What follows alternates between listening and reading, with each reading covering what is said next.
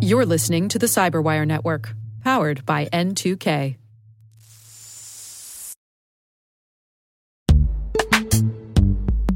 This episode is brought to you by Palo Alto Networks, the leader in cybersecurity. As AI-driven attacks increase, organizations can't afford to have network security that's stuck in the past. Discover how Palo Alto Networks can help you predict what's coming and proactively secure against it with a zero-trust, AI-powered network security platform built to secure whatever, whenever, wherever. To learn more, visit paloaltonetworks.com/network security platform.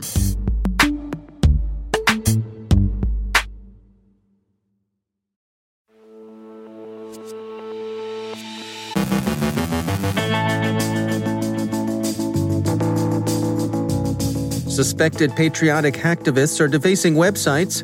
A cryptomining worm is stealing AWS credentials. Cruise company Carnival suffered a ransomware attack that involved data theft. U.S. measures against Huawei are expected to make things much more difficult for the Chinese company.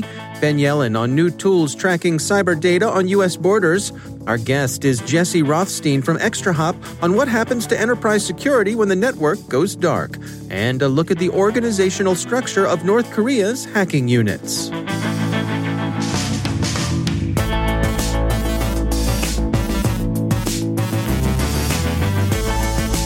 From the Cyberwire studios at Data Tribe, I'm Dave Bittner with your Cyberwire summary for Tuesday, August 18th, 2020.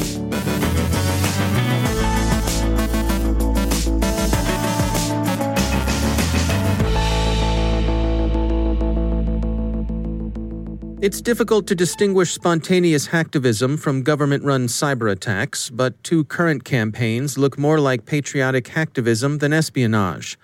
The Greek Reporter says that government websites in eastern Macedonia and Thrace have been defaced with blue homeland messaging that evidently came from Turkish operators. And Z News trumpets the activities of the Indian cyber troops who've hoisted the Indian tricolor on some 80 Pakistani websites. Researchers at Cato say they've found a cryptomining worm that steals credentials for Amazon Web Services when it infects Docker or Kubernetes instances running on AWS. The worm also swipes local credentials and scans the web for misconfigured Docker instances. The malware is used by a cybercrime gang that calls itself Team TNT. The researchers have observed these attackers successfully compromise a number of Docker and Kubernetes systems. The group's activities were also described by Trend Micro in May, when they were targeting open Docker ports with a crypto miner and DDoS bot. The Team TNT worm installs the XMRig crypto miner to mine Monero. The malware isn't particularly sophisticated, but it seems to be relatively successful as far as crypto mining operations go. The method by which the malware steals AWS credentials is simple. The AWS command line interface stores credentials unencrypted in a file called credentials, and the malware simply uploads this file to the attacker's server. It also steals the AWS configuration file for additional information about the setup. The Cato researchers note that this is the first worm they've seen that has AWS credential stealing functionality, but they expect to see more malware using this tactic in the near future. Cruise line company Carnival Corporation and Carnival plc disclosed a data incident to the U.S. Securities and Exchange Commission in an August 15th 8K filing. The company says the incident was a ransomware attack that accessed and encrypted a portion of one brand's information technology systems. The incident also involved exfiltration of some of the company's data. The incident was discovered on August 15th, the same day the company reported it to the SEC, and the investigation is ongoing.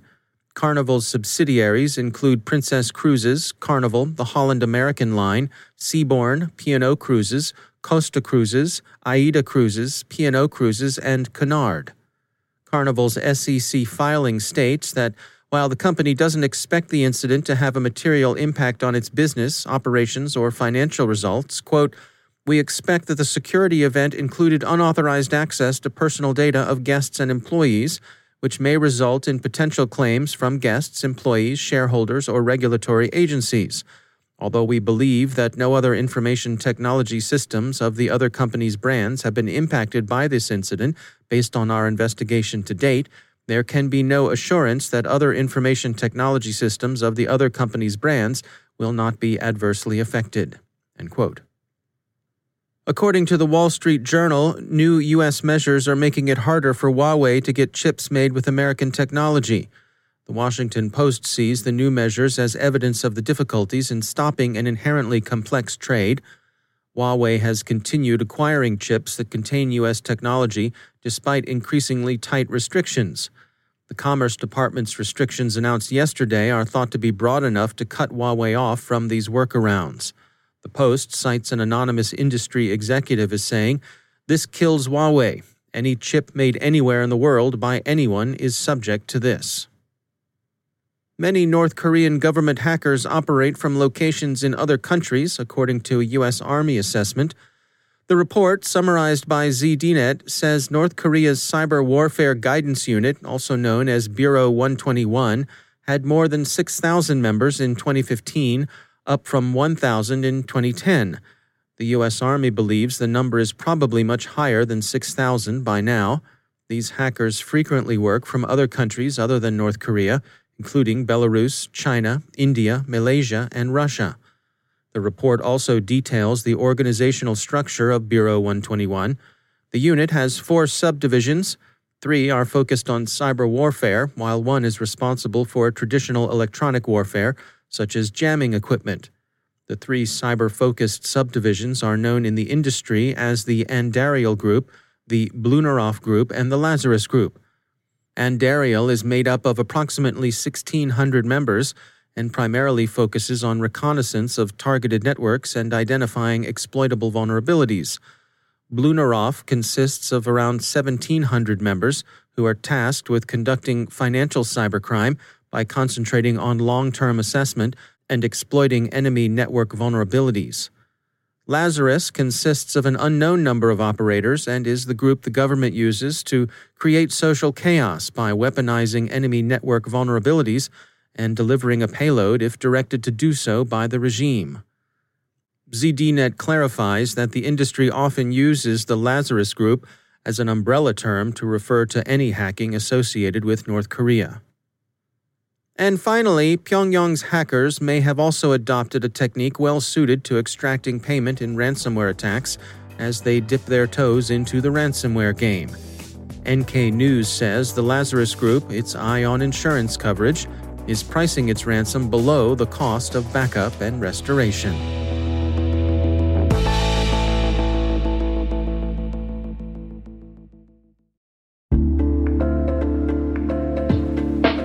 Hey everybody, I want to take a few minutes here and talk about our sponsor, Splunk. You know, you need to keep operations humming around the clock, but potential disruptions are everywhere. Splunk helps you predict problems and find and fix issues fast, so you can reduce risk and ditch downtime.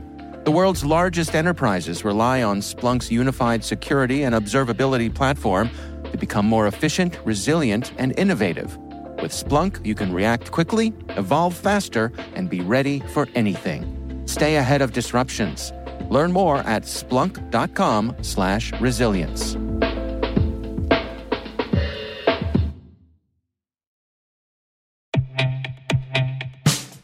In the complex world of enterprise identity, securing legacy web apps at scale can be daunting. Strata Identity makes it simple. With Strata, you can effortlessly integrate non-standard apps with any identity service, like MFA or SSO, with zero coding and zero hassle. Designed by identity architects for identity architects, Strata works with every vendor, standard, and app architecture. This means your apps can now speak modern protocols and integrate seamlessly with your chosen identity services.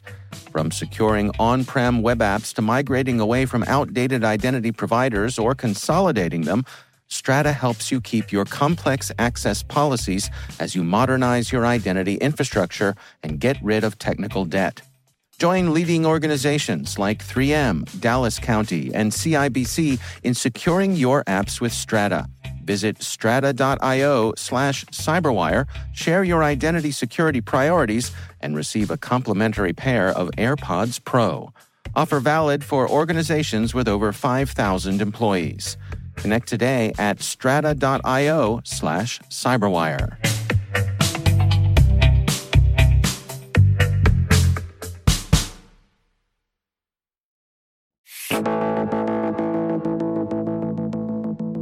Emerging standards like TLS 1.3 and DNS over HTTPS make good use of encryption to keep data from prying eyes online, but they also present challenges for enterprise security, who may have a harder time monitoring network traffic.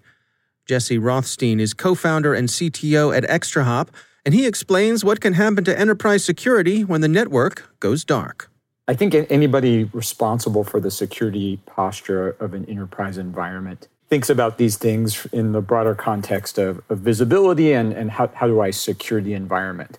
So I'll just jump right in and say that I believe very strongly in network security. I think it's a very valuable source of data. One of the few, maybe three most fundamental sources of data that we have.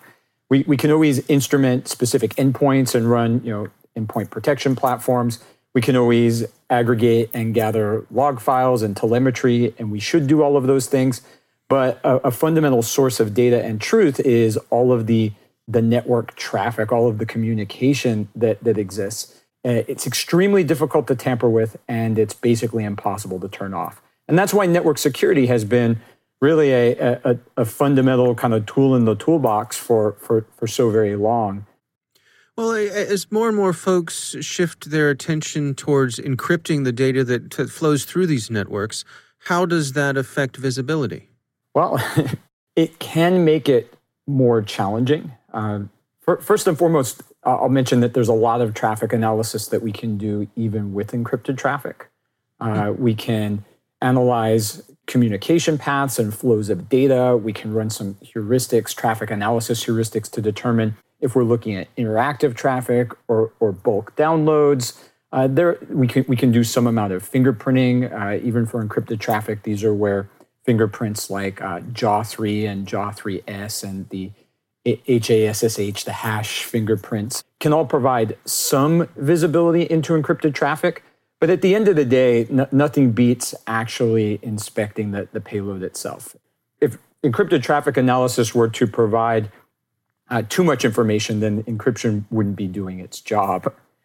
So when we're talking about environments that we control and when we are ourselves the defenders of these environments, we have a couple of choices.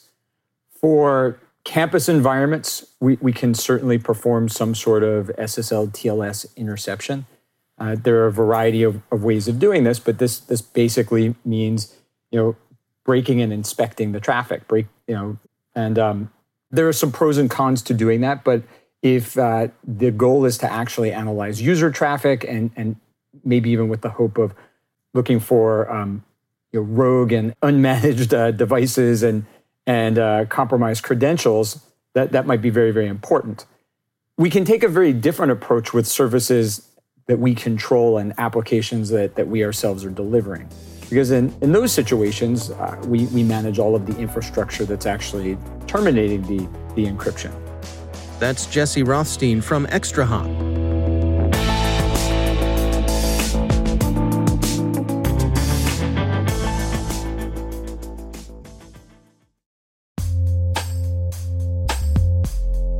With over 8,000 threat hunters analyzing over 65 trillion signals daily, Microsoft works tirelessly with the federal government to keep our nation's data secure.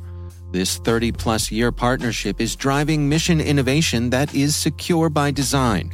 Whether optimizing your existing defenses or tackling advanced threats with AI, Microsoft gives you the intelligence and the automation you need to defend at mission scale. Let's work together to stay ahead of emerging threats and secure your mission anywhere.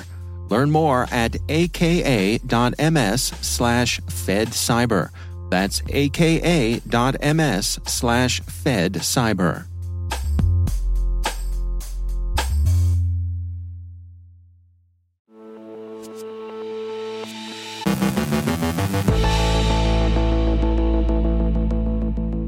And I am pleased to be joined once again by Ben Yelin. He is from the University of Maryland Center for Health and Homeland Security and also my co-host over on the Caveat podcast. Ben, it's great to have you back. Good to be with you again, Dave.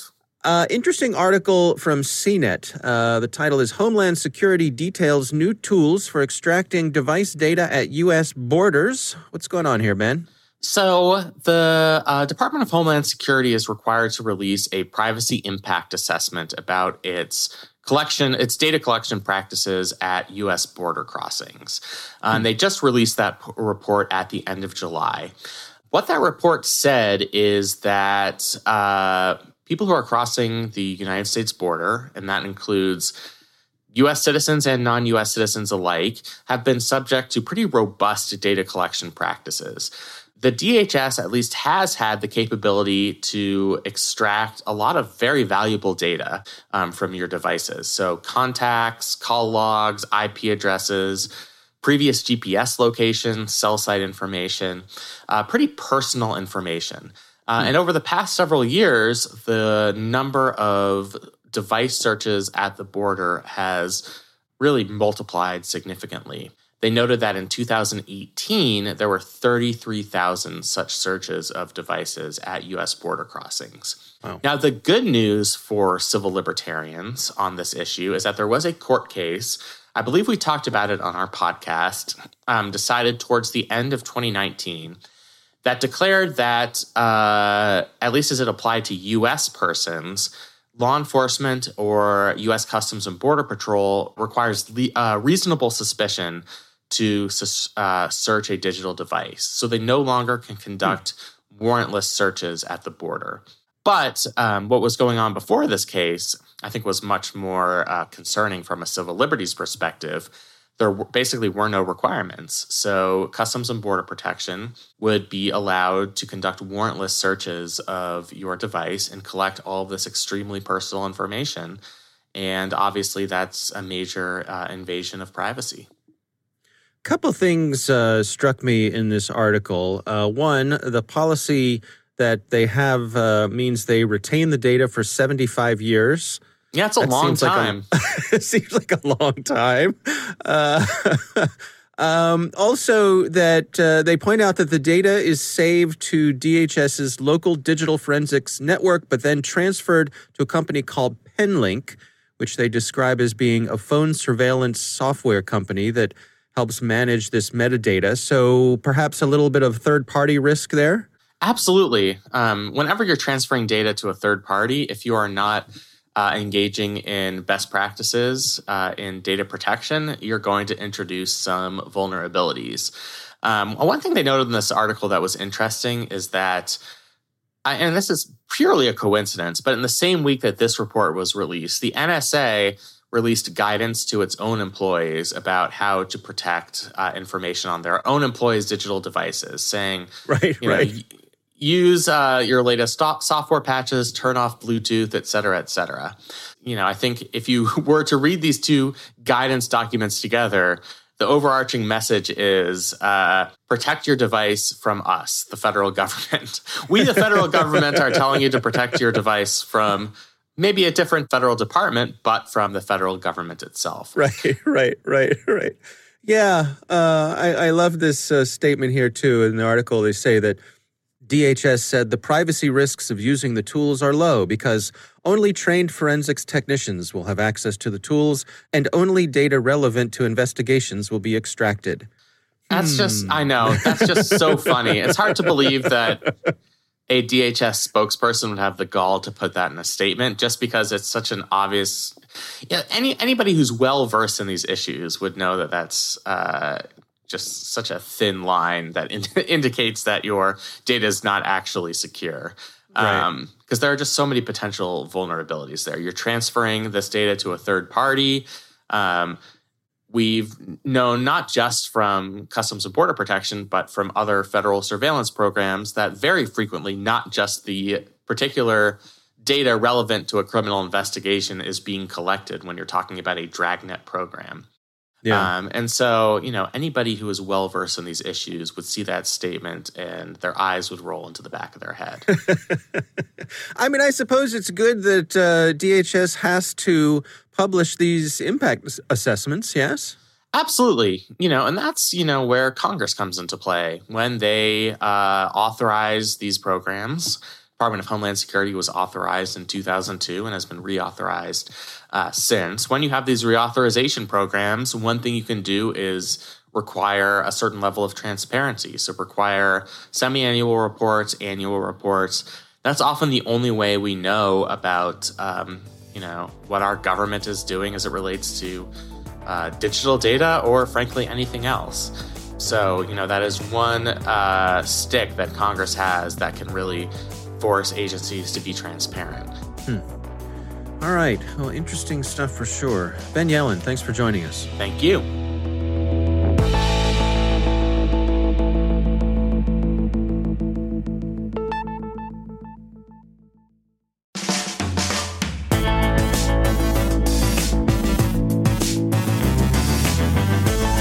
And that's the Cyberwire.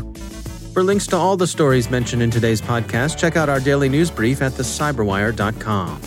The Cyberwire podcast is proudly produced in Maryland out of the startup studios of Data Tribe, where they're co-building the next generation of cybersecurity teams and technologies.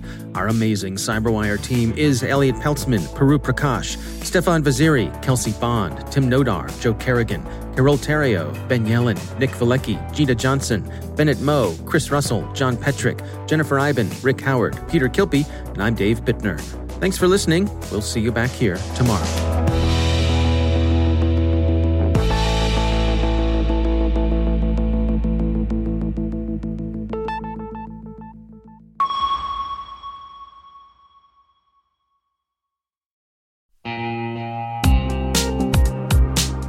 Managing the requirements for modern security programs is increasingly challenging and time-consuming. Enter Vanta. Vanta gives you one place to centralize and scale your security program. Quickly assess risk, streamline security reviews, and automate compliance for ISO 27001, SOC 2, and more. You can leverage Vanta's market-leading trust management platform to unify risk management and secure the trust of your customers. Plus, use Vanta AI to save time when completing security questionnaires. Cyberwire Daily listeners can get $1,000 off by going to vanta.com/cyber. That's VANTA.com/cyber.